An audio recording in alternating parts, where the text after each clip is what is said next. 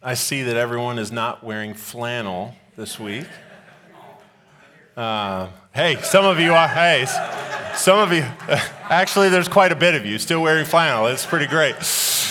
I met a guest last week, and I was like talking to him, and he was like, "Why are all the people in this church wearing flannel?" And I looked across the audience. I'm like, I don't know. And I did not, put it all together. So if this is your first time last week, everyone wore flannel in honor of my birthday, and I felt so loved. Thank you for that. It was very kind. But it's nice to see a lot of you not wearing the same clothes and not Redemption City get the reputation of being a cult, some sort of flannel cult. We don't want that reputation in the city, right? We just don't. Do you imagine people walking on the street? Why? Never mind. We need to move on. Turn your Bibles to Luke chapter 4. Shocker. And believe it or not, we're going to cover the first 15 verses again. For the fourth time and the last time. I promise. There's just so much goodness to see here. But as you're turning there, as a slight overview, I want you to remember that Jesus overcame every temptation of his, every trial in the wilderness. And it's good news for us that he did, because there would be no heaven for us if Jesus did not overcome. You understand that? There would be no heaven. There would be no hope of a future for us if Jesus did not overcome in the desert. Jesus overcame the enemy in our place. You understand that the message of even today's sermon, of application, of looking at the life of Christ and applying what we see here, our hope is not in how well are you doing in the wilderness. Our hope is in that Jesus Christ has overcome. And when we put our faith and trust in Jesus Christ, we are placed in him, and we are more than conquerors. We are victorious when we are united to Christ by faith. It's not how well you're doing. It's how well Christ has done in your place. That's our hope. But as we look at Christ, I don't want us to just wait until the end of our lives to be victorious. We don't want to just wait to the very end and then experience the victory that Christ has wrought. That's there. That's fixed in the life of the believer. But don't we want to overcome now? Don't we want to experience the power of Christ in us now? Don't we want to experience the power of the Holy Spirit now to overcome the sins and temptations of our souls? That's what we're aiming at. And that's possible in Christ. And we want to live that way, in that beautiful reality. And I spent 2 weeks discussing what Jesus was doing and accomplishing in the wilderness temptation. 2 weeks ago, I had our first application sermon in which I discussed a few things that I want to remind you of that we see in this text. First, we need to be daily filled with the Holy Spirit, right? Jesus was full of the Holy Spirit in his wilderness temptations, and so do we need to be when we face our own. And then I pointed out a regular seeking silence and solitude before Almighty God, a holy hush. In this noise-polluted world, we need silence and solitude in God's presence for the strengthening of our souls. If we're not spending regular time in silence and solitude before Almighty God, our souls will be weak. And I illustrated how I listen to two things at the same time sometimes. So that's a message for me too. Know our identity in Christ, because Satan attacked, if you're the Son of God, Jesus. And so as we're in the wilderness, and as you fall to temptation, the devil would whisper in your ear, are you really the son or daughter of God? We need to know our identity in Christ. And we need to seek to not be slaves to our needs and desires in life. Jesus was not a slave to any desire, any need in his life. But he bore the fruit of self-control, and so do we need to. A fruit of the Spirit. And I taught us to see every temptation as an opportunity to prefer Jesus rather than whatever sin may be in front of us, okay? But before we continue on with today's message. Will you pray with me? Ask for God's help.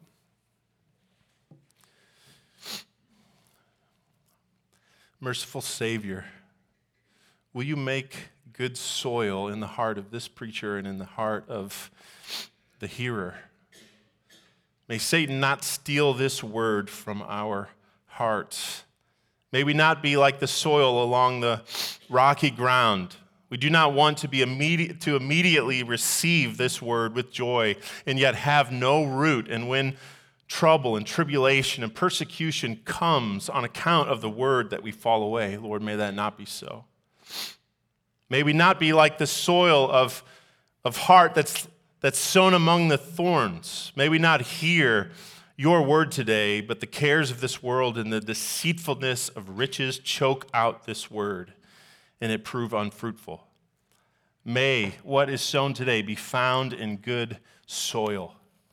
May we be the ones who hear and understand, and by your grace, may we, in the power of your Spirit, bear good fruit and yield 100-fold for your glory and our good. May this all, I ask this all in the name of the Lord Jesus. Amen. Amen. All right. Here's what Satan wants. He wants your faith. What is he after? He wants to destroy your faith in God. That's what he's after. Where do I get that from? 1 Peter 5, 8 through 11. Be sober-minded. Be watchful. Your adversary, the devil, prowls around like a roaring lion, seeking someone to devour. Resist him. Firm in your faith, knowing that the same kinds of suffering are being experienced by the brotherhood throughout the world. And after you have suffered a little while, the God of all grace, who has called you to his eternal glory in Christ, will restore, confirm, strengthen, and establish you. To him be the dominion forever and ever. Amen. What is Satan trying to devour? As he's roaming this earth looking for people, what is he trying to take from us? Our life, our faith. I want you to think, in a couple years, we'll get to Luke 22, okay? In a couple years, we'll get there. Jesus Christ looks in the face of Peter and he says, Peter, Peter, Satan has demanded to have you, to sift you as wheat, but take heart. I have prayed for you that your faith may not fail.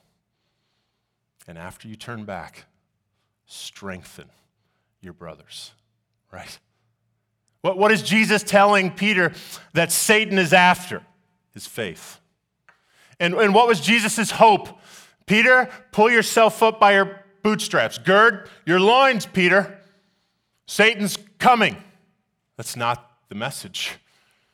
The message is, I have prayed for you that your faith may not fail. Brothers and sisters, the devil is after our faith in the wilderness. We need to understand that. And so that's what the devil's at work doing. God is at work making us like Jesus through our trials.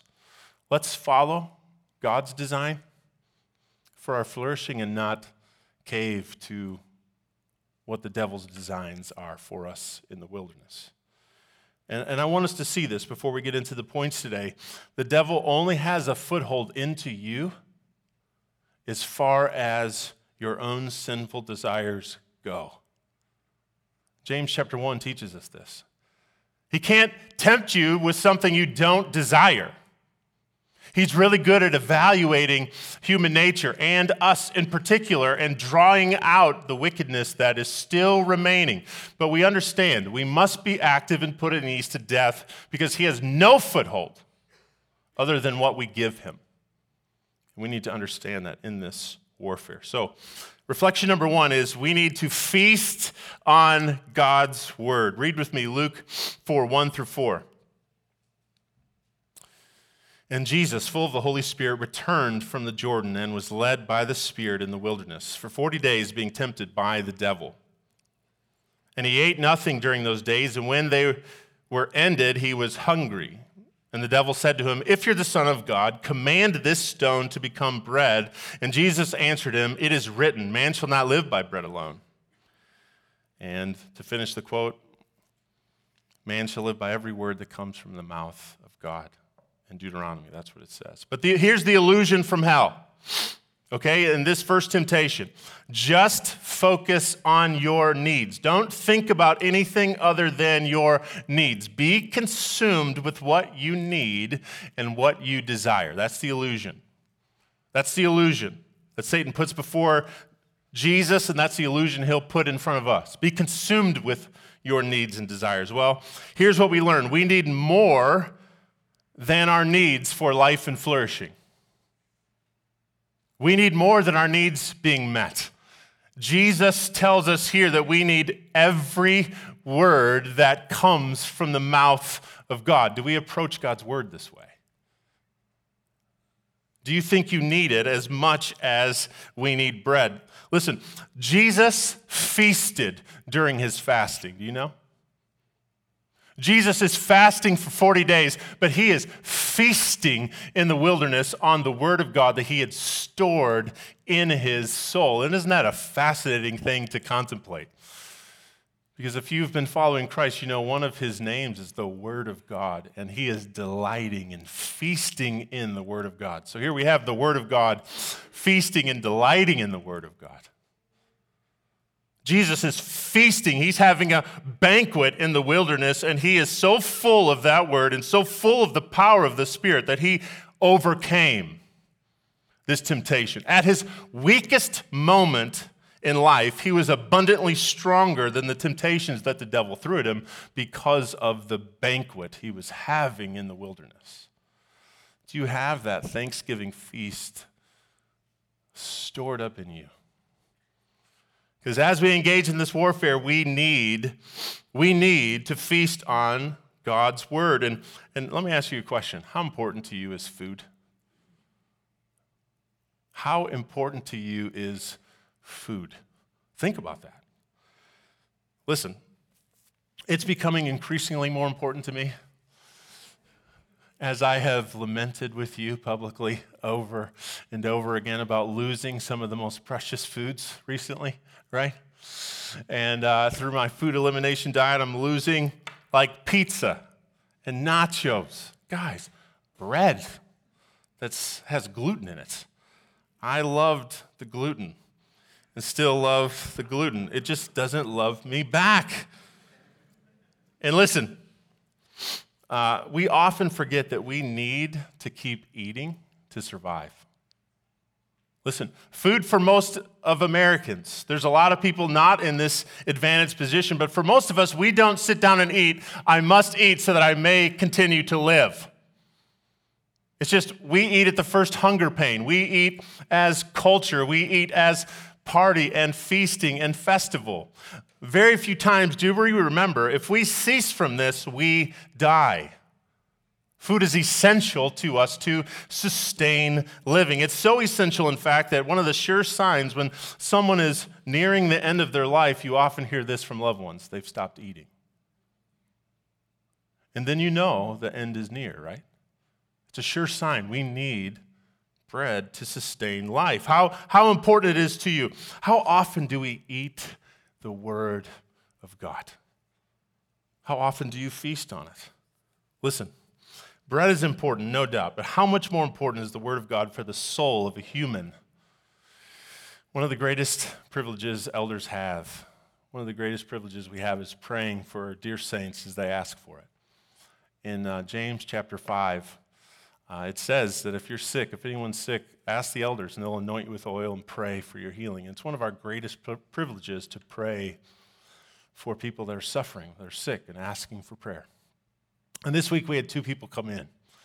And one was a dear saint, a dear lady that just got a diagnosis that is unfavorable, that if true and if taking root one day will take her life.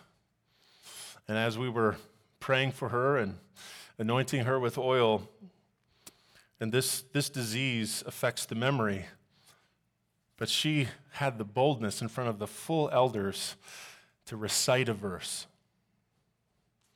And it took her some time to conjure it up, and she was frustrated that it wasn't readily there. But this is the verse that she came up with, Jeremiah 15:16. She said, "Your words were found, and I ate them. And your words became to me a joy and the delight of my heart, for I am called by your name, O Lord, God of hosts." And you should have seen her sit up straighter and the fierce strength rise in this little tiny woman as she discusses her walking through the valley of the shadow of death. Her soul was strong. And she recited how her faithful father had, throughout her life, prepared her for a diagnosis like this, that she can face it and she knows that God will be there. And what happened in front of us was a display of a life that was filled on feasting and more than feasting on just bread. She had been preparing for this her whole life, and she is flourishing in the wilderness, in the shadow of death. She is fearing no evil because she knows the Lord is with her.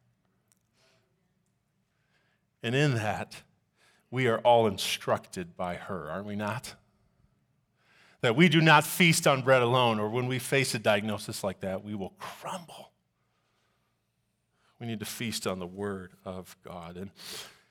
And Jesus was not enslaved by anything but the Father's word, will, and what would give him the most glory, his obedience. Are you focused on that? And Pat read some verses earlier that have you stored up God's word in your heart that you may not sin against God? The Word of God is more than just these pages.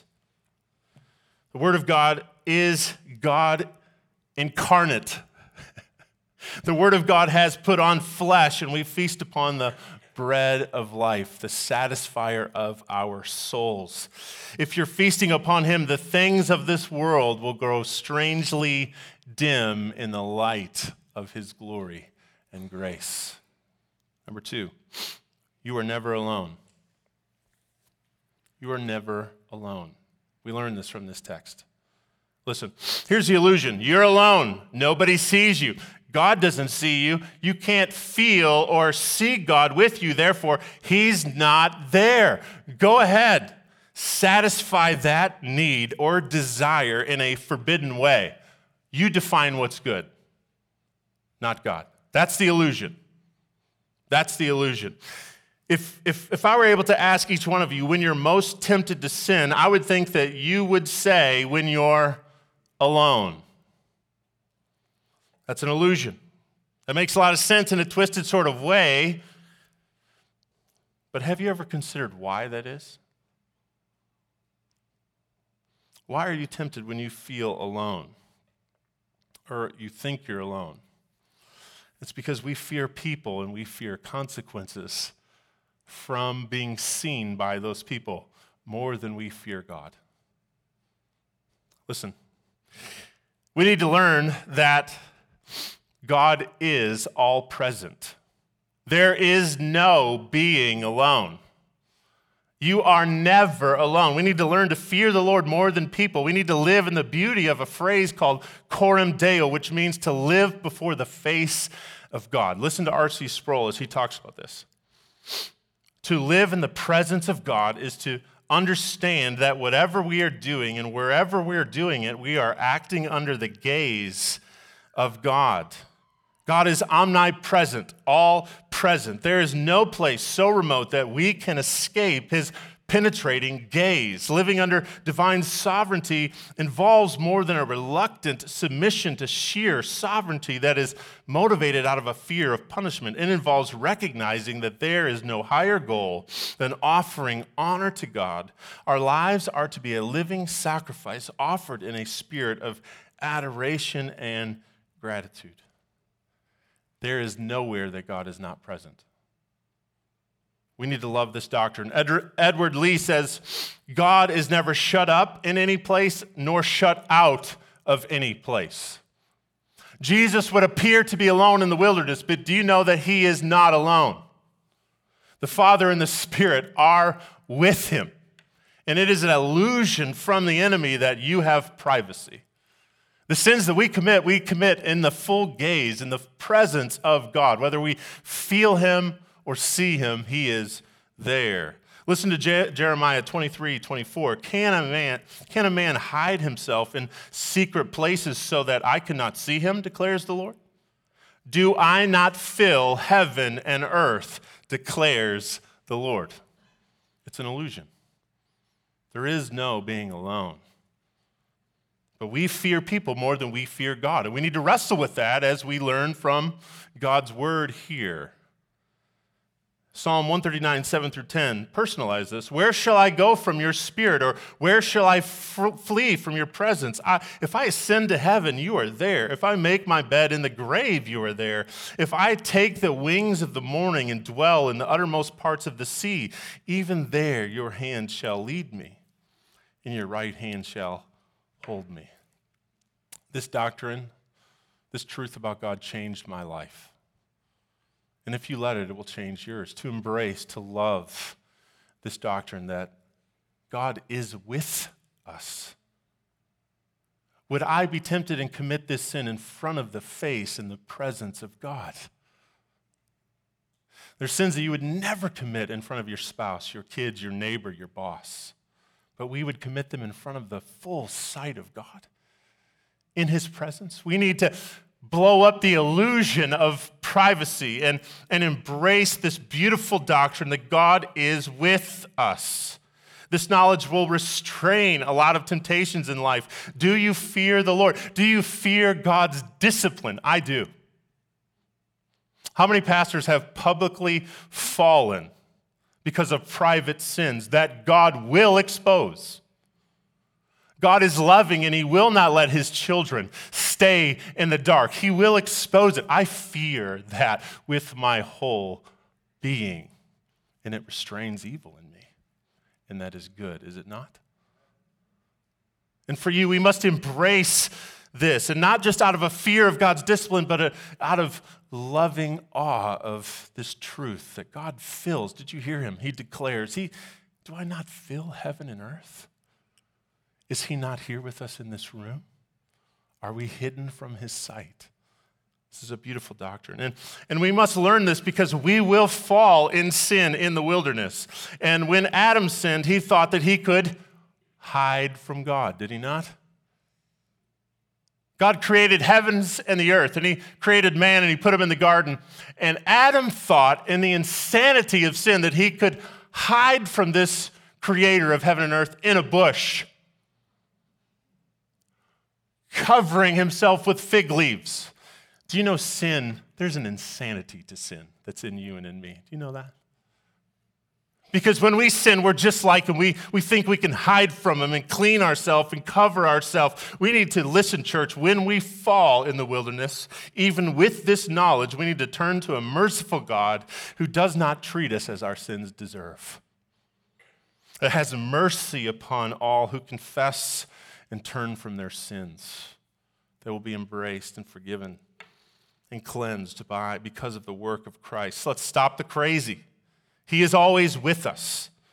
Let's stop pretending and understanding, although that we don't feel him. He is with us, and we walk by faith, not by sight. But it's more than that.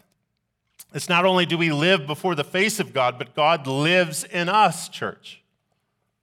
It's more than that. After Jesus' resurrection, Christ promised his followers that he would always be with them. And how is that? This takes place through the abiding presence of the Holy Spirit, our comforter, our counselor, our helper. So God's presence is not just general, it's covenantal with us, his people. He dwells within us, and we dwell within him. We not only live before his face, but we dwell in our Savior, and he dwells within us. Jesus delighted himself in the fear of God. Did you know that? The Bible says that he delighted in the fear of God. This prophecy about him, Isaiah 11:3, and his delight shall be in the fear of the Lord. He shall not judge by what he sees, or decide disputes by what his ears hear. He delights in the fear of God. And listen, God's presence ought not to have less influence on us than that of mere humans. God's presence ought not to have less influence on us than that of mere humans. Do not let this doctrine just terrify you. It ought to comfort you and leave you in awe. This truth ought to motivate us to flee from sin. Third, our kingdom and glory come later. Our kingdom and glory come later. Listen to temptation number 2, Luke 4, 5-8. And the devil took him, Jesus, up and showed him all the kingdoms of the world in a moment of time, and said to him, to you I will leave all this authority and their glory, for it has been delivered to me, and I give it to whom I will. If you then will worship me, it will all be yours. And Jesus answered him, it is written, you shall worship the Lord your God, and him only shall you serve. Here's the illusion. Life is about the accumulation of money and possessions and about as much glory as you can receive from others. Here's the illusion from the devil. Life is about the accumulation of money and possessions and glory from other people. That is the temptation. The devil tried to tempt Jesus to sell his soul for glory, wealth, and power. Is that a temptation in this world for us? You better believe it. The devil wanted Jesus to gain those by worshiping him. But we found that for Jesus, the cross comes before his crown and his inheritance. Praise be to him. And it's similar for us. Our glory and our kingdom come later. Not now. Not here. A lot of American Christianity has become about health, wealth, and prosperity, has it not? You see it everywhere. You see it everywhere. Just like the devil says in this temptation, Jesus, if you're the Son of God, no suffering, no hardship. That's a lie. That is a lie. Listen, naked we have come into this world, and naked you will depart, no matter how much you accumulate. We have come into this world naked, and we will depart naked and with nothing. I had an uncle named Jerry, and I miss my uncle. He's with the Lord now, but he would always say the same thing about something on the farm after it broke. He would shrug his shoulders and say, can't take it with us anyway. And he's probably thinking, I'm tired of fixing that. Good riddance. But Jerry, there's a lot of wisdom in that sentence, isn't there? Those possessions had no hold on him. That is not what life was about for my uncle. Many in this room are in the midst of building a career, which is good. But there are temptations along the path that can ensnare, are there not? A lot of temptations along that path. Let's start this conversation, but I'm not going to finish it today. Luke, thankfully, has a lot to say about possessions, and we're going to return to this throughout our journey through Luke. But let's start this conversation. I'm not going to be able to cover every angle, but I want you to reflect on some things. First, having wealth is not evil. That must be said. In fact, 2 Thessalonians 3:10, it says this, for even when we were with you, we would give you this command, if anyone is not willing to work, let him not eat. So we need money to eat, right? And it's more than that, because we need to have enough to take care of our own families. Listen to 1 Timothy 5:8. But if anyone does not provide for his relatives, and especially for members of his household, he has denied the faith and is worse than an unbeliever. We're also to have enough to take care of the poor, to support kingdom building, etc. All of that takes money, right? And newsflash, life in America ain't cheap. Can I get a witness in this room? School, cars, weddings, eating out, grocery bills larger than our mortgages. Can I get another witness in this building? I thought I would get a bigger response from that, people. And for those people in our church who have teenage boys, God have mercy on your souls. They are absolute bottomless pits. And sometimes that never grows out of the teenager. You remain bottomless pits. It's expensive to live in this world. It's insane out there, but there's a lot of money out there to gain. But the temptation is not whether we have a lot or a little. It's whether do you love. Has your heart wrapped around the love of money and possessions? That is the question. Are you trusting in them? Have you made them an idol that you serve and worship? Do you devote everything to getting more? That's the question. Listen, 1 Timothy 6, 9, and 10 says this, but those who desire to be rich fall into temptation, into a snare, into many senseless and harmful desires that plunge people into ruin and destruction. For the love of money is a root of all kinds of evils. It is through this craving that some people have wandered away from the faith and pierced themselves with many pangs. See, the devil was tempting Jesus with this, and he tempts humanity with this. Are we biting on it? And again, he can only tempt us with things that are a draw to our hearts. And this one, I think, is relevant to all of us. Proverbs 23, 4 and 5 says, do not toil to acquire wealth. Be discerning enough to desist.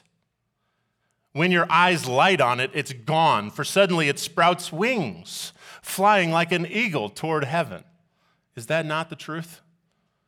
You ever felt good about a little bit of savings you got in your money, and then I heard one father say that he has 5 daughters. He said, and then all 5 of them needed braces at the same time.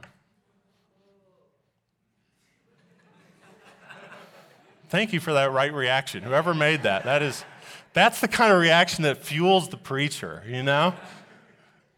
I know I've deeply moved you people when I see, it's like I just touched their soul, you know? That's helpful. Yeah, give me feedback, okay? It sprouts wings. Have enough wisdom to desist. This is not what life is about. I can't define what's good for each of you in your particular circumstance from this stage, but I want to ask you some questions. And this would be really good conversation within your life group, okay? Ready? Here's some questions. How much is enough? What will it take to get that much? Are you trusting the Lord to provide, or are you stressing yourself to no end, not just to survive, but to maintain a certain level of living that you've deemed necessary? How much will that cost you? Are you there for your spouse and kids? Will you get to the end of your days and regret what you're doing right now? When was the last time you asked yourself, why do I do what I do? When's the last time we just plow through life? If you're like me, it's like you just plow through. We have to stop. I'm asking you to pause. Why do you do what you do? Why do you take those extra work trips that keeps you away from family? Do you have to stay the full time?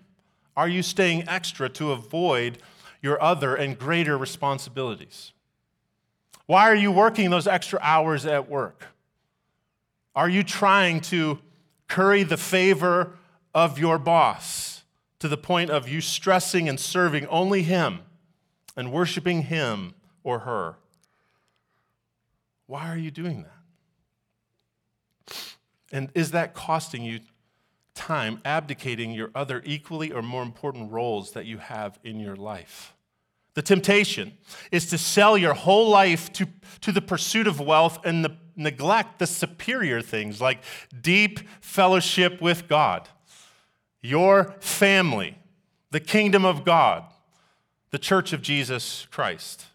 The temptation is for us to sell our soul for glory and wealth in our careers. Satan would encourage you into that, to take the kingdom now. It would lead us into worship what he loves instead of what pleases the Lord.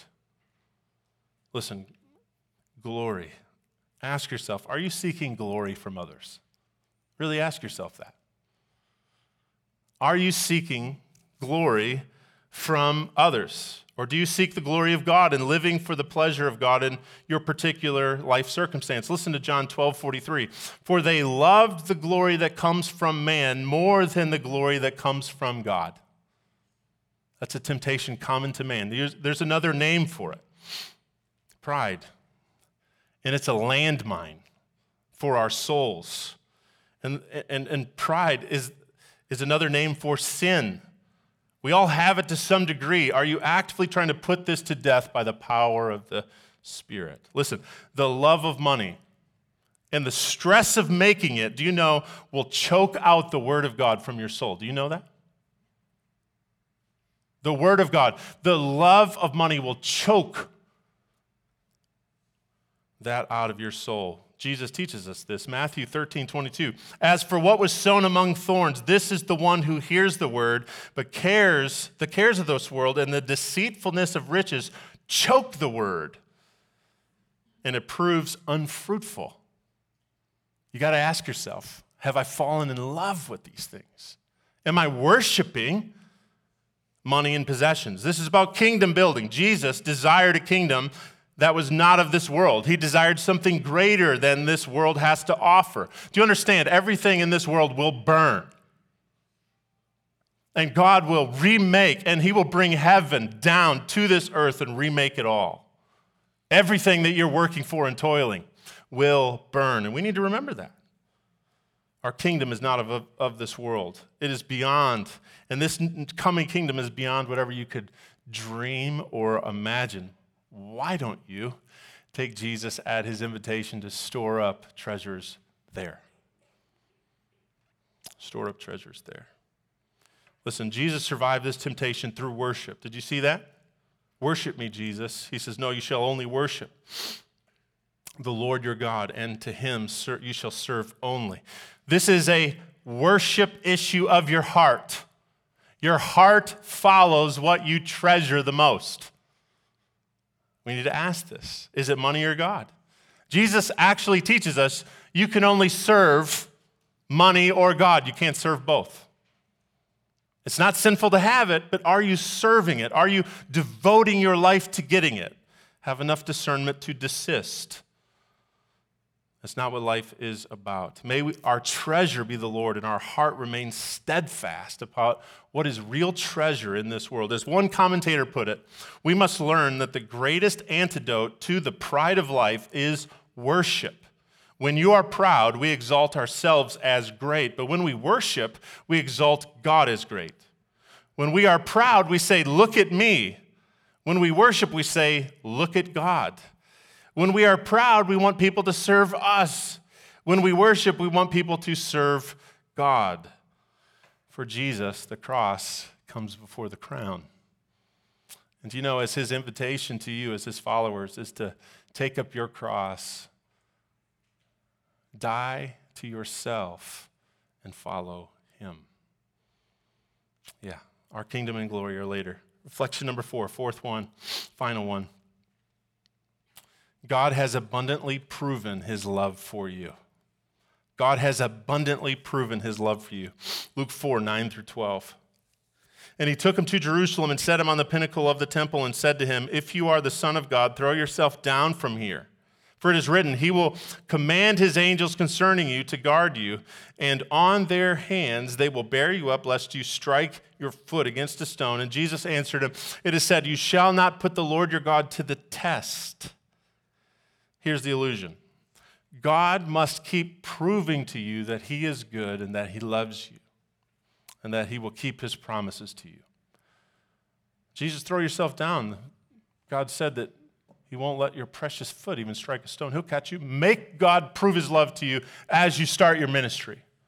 Make him prove it. Christ refused to play this game, and we must learn to follow him in this. Satan directly quotes the Bible, but he interprets it wrongly, and Jesus sets him and this false interpretation straight. Listen to me, what does not agree with Scripture does not come from God.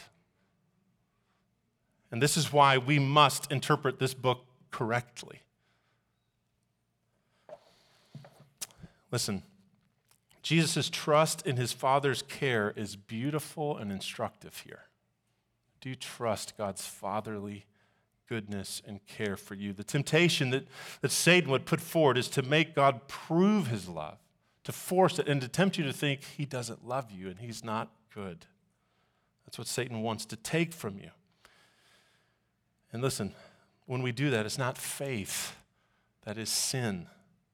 When we do that, we question God's love and care for us often in life. We wrap God's love into things that ought not be wrapped in, such as, God, if you love me, I'll get that job.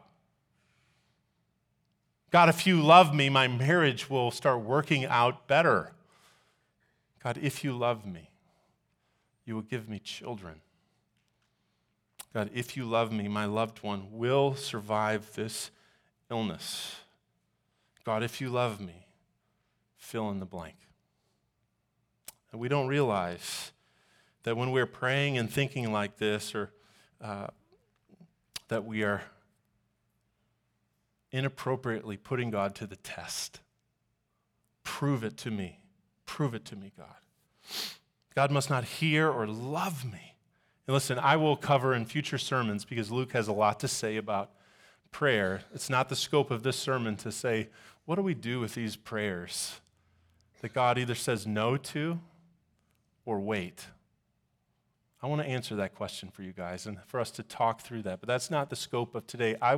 What I want to do today is to untangle those pains in your life from thinking God doesn't love you or care about you, or that his fatherly care is good.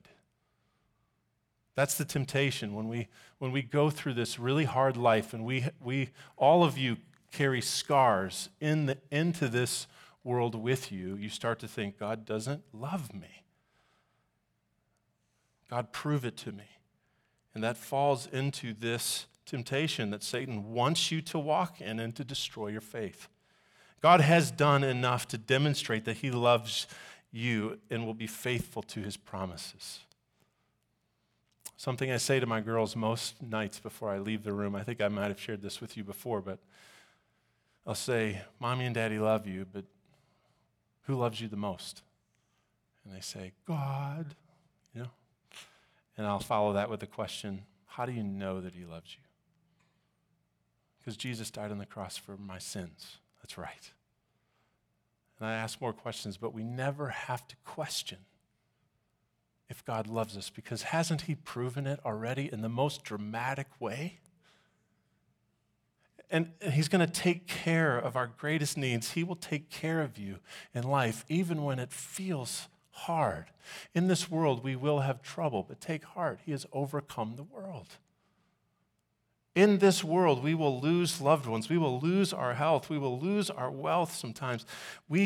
Things don't always work out every way we desire, but untangle, is God good? Does God love me from that? Because Satan, what's he after? If he's got you there, he will destroy or attack your faith. Don't bite. Trust in God's loving care for you that's demonstrated on the cross of Jesus Christ. And we must take care not to create situations in which we make God seem like he's failed to keep his word, like God gave a child to Abraham in his old age. Therefore, God promised to give me a child. People do this kind of thing. No, that was a promise given to a particular man for a particular reason.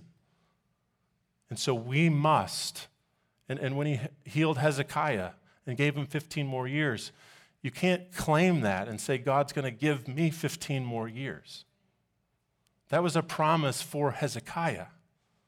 And so we need to be really careful. Satan would be like, yeah, God said it, but he's not doing it. He's not good. Don't trust him. His fatherly care has failed. No, we must work hard, again, devote ourselves to the Word of God to know what has God promised me from this Word, and he will never fail you. And that is demonstrated on the cross of Jesus Christ. God is a good Father. Trust him. Don't further injure yourself when we doubt his fatherly care. He loves you. Just look at the cross, dear saint. Listen, don't we do more injury to ourselves when not only are we suffering, but now we're suffering because we don't think God cares about us? We've compounded that suffering. And here are just a few practical applications from my application sermon. Are you ready? How sick am I? This is what happens in my office, people. You need to visit me more so I don't have more time to write, okay? Because this is going to happen. So here's a couple applications to the application sermon. The devil and his army want you to bow to them. They want you to fall as much as you can in the wilderness. And they are after your faith in God. Don't let them have it. Some of you are in danger of giving it up to them. May that end today. You know what Satan fears the most? Listen to me. Do you know what Satan fears the most? Is an outpouring of the Spirit that would lead us to say along with Paul, listen to this, but whatever gain I had, I counted as loss for the sake of Christ. Indeed, I count everything as a loss because of the surpassing worth of knowing Christ Jesus, my Lord. For his sake, I have suffered the loss of all things and count them as rubbish in order that I may gain Christ and be found in him, not having a righteousness of my own that comes from the law, but that which comes through faith in Christ, the righteousness from God that depends on faith, that I may know him and the power of his resurrection, and may share in his sufferings, becoming like him in death, that by any means possible I may attain the resurrection from the dead. We need to seek to be free like this man Paul. Whatever gain I had, I count as a loss for the surpassing greatness of knowing Christ Jesus, my Lord. Nothing can touch you in the wilderness if you live like that. If your treasure is on Christ like this. And I believe we are silencing the Spirit with trinkets and toys, and we remain weak, beaten by these sinful desires of our flesh. We are an easy target for the devil. Do you know that the things that we touch, taste, smell, and hear make spiritual things seem dull in this earth, you know? The things we touch, taste, smell, make spiritual things seem dull. The things that shine, that blink, they seem like interesting. Do you know one day in eternity, those things that take our attention now will seem so small, so dull, so dumb? Keep this in mind as you evaluate your life and you lead your heart and your family. Value eternal treasure. In 1,000,000 years from now, do you think you'll treasure the things you treasure now? It's going to seem dull and dumb. Let's not fall into that temptation.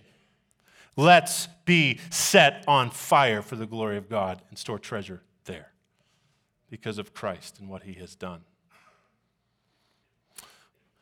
One more temptation that must be said more clearly here than anywhere else. There's a political temptation at this temptation. Political implication at this temptation. Talk about temptations. This is an election year, folks. Did you know?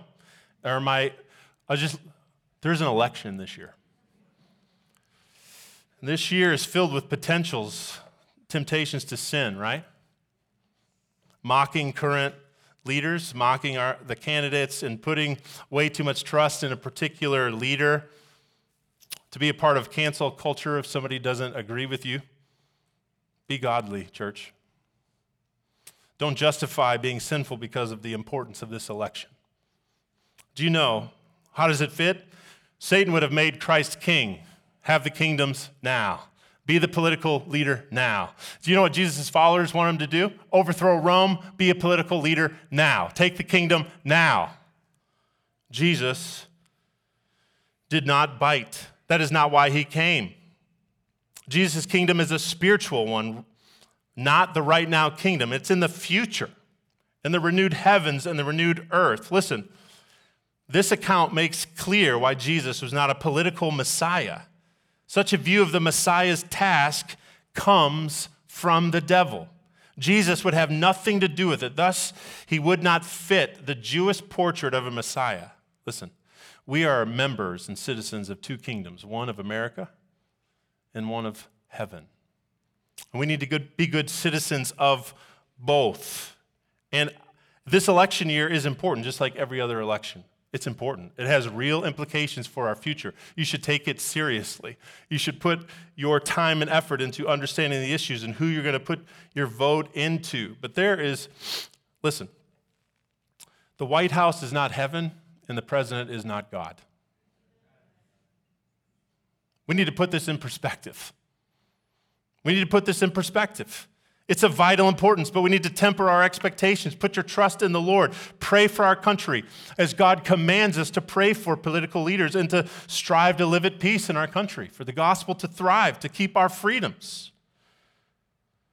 But listen to me. Do not be a scoffer.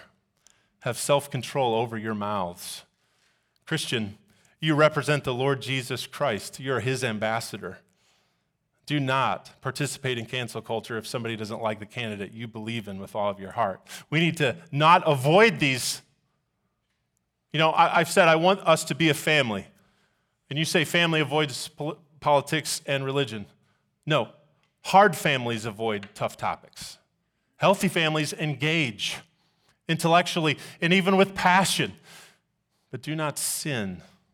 There's never a time where we are allowed to not bear the fruit of the Holy Spirit and it be okay. I want you to remember that during this political season and to honor Christ through it all. So let's wrap this up. Listen, what is truly in you will be exposed in a trial. What do our trials say about us? What do your trials say about you? Do you know? It says that you need the help of a Savior. That's what it says. We have room to grow. That's what our trials tell us. We are not perfected yet. God uses our trials and temptations and turns them into growth moments for us. He is a loving Father. But what do the trials and temptations of Jesus say about him? He is pure. He is true. He is worthy. He is strong. He is glorious. He is resolute. He is unconquerable. He is victorious. And he is precious beyond compare. We worship a perfect God. You've been weighed and you've been measured and we've been found wanting. Christ has been weighed, he's been measured and found flawless. We have a perfect Savior. We have a great high priest who has been tempted in every way and has yet not sinned, and he knows how to help us. And do you know that there's an end to this fight that's coming, or that we're in? The fight with the end in mind. Fight like the Savior fought. Fight with the freedom he purchased for you. Listen to the end. Romans 8:17 and 18. If children, then heirs, heirs with God and fellow heirs with Christ, provided we suffer with him in order that we also may be glorified with him. For I consider that the sufferings of this present time are not worth comparing to the glory that is to be revealed in us. Church, if you are outside of Christ today, won't you come to him for salvation? We have all fallen short and sinned. And in Christ and his death and resurrection, there's peace and reconciliation with God. Jesus overcame every temptation, and he walked out of the wilderness in the power of the Holy Spirit. At Redemption City Church, I want you to hear this in closing. James 4:7, submit yourselves therefore to God.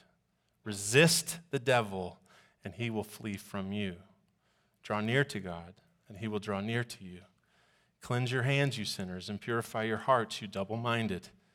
Be wretched and mourn and weep. Let your laughter be turned into mourning and your joy to gloom. Humble yourselves before the Lord, and he will exalt you. Let's pray. God, thank you for today. And Jesus, it's amazing that in 15 verses we could do 4 sermons and they could have been 10. There's just so much to observe in your word. There's so much to observe in you, Lord. And Lord, thank you for this time that we've had as a church to just reflect on what you've done and who you are and how it relates to us. And so, Jesus, I pray for people in this room right now that have lived dominated. Their reality is they've been dominated with sin and temptation. And Lord, I pray if they're not in Christ and they've lived as a slave to their needs and desires their whole life, will you open their eyes and may they come to faith in you today. May they turn from their darkness to the bright Savior filled with light and salvation.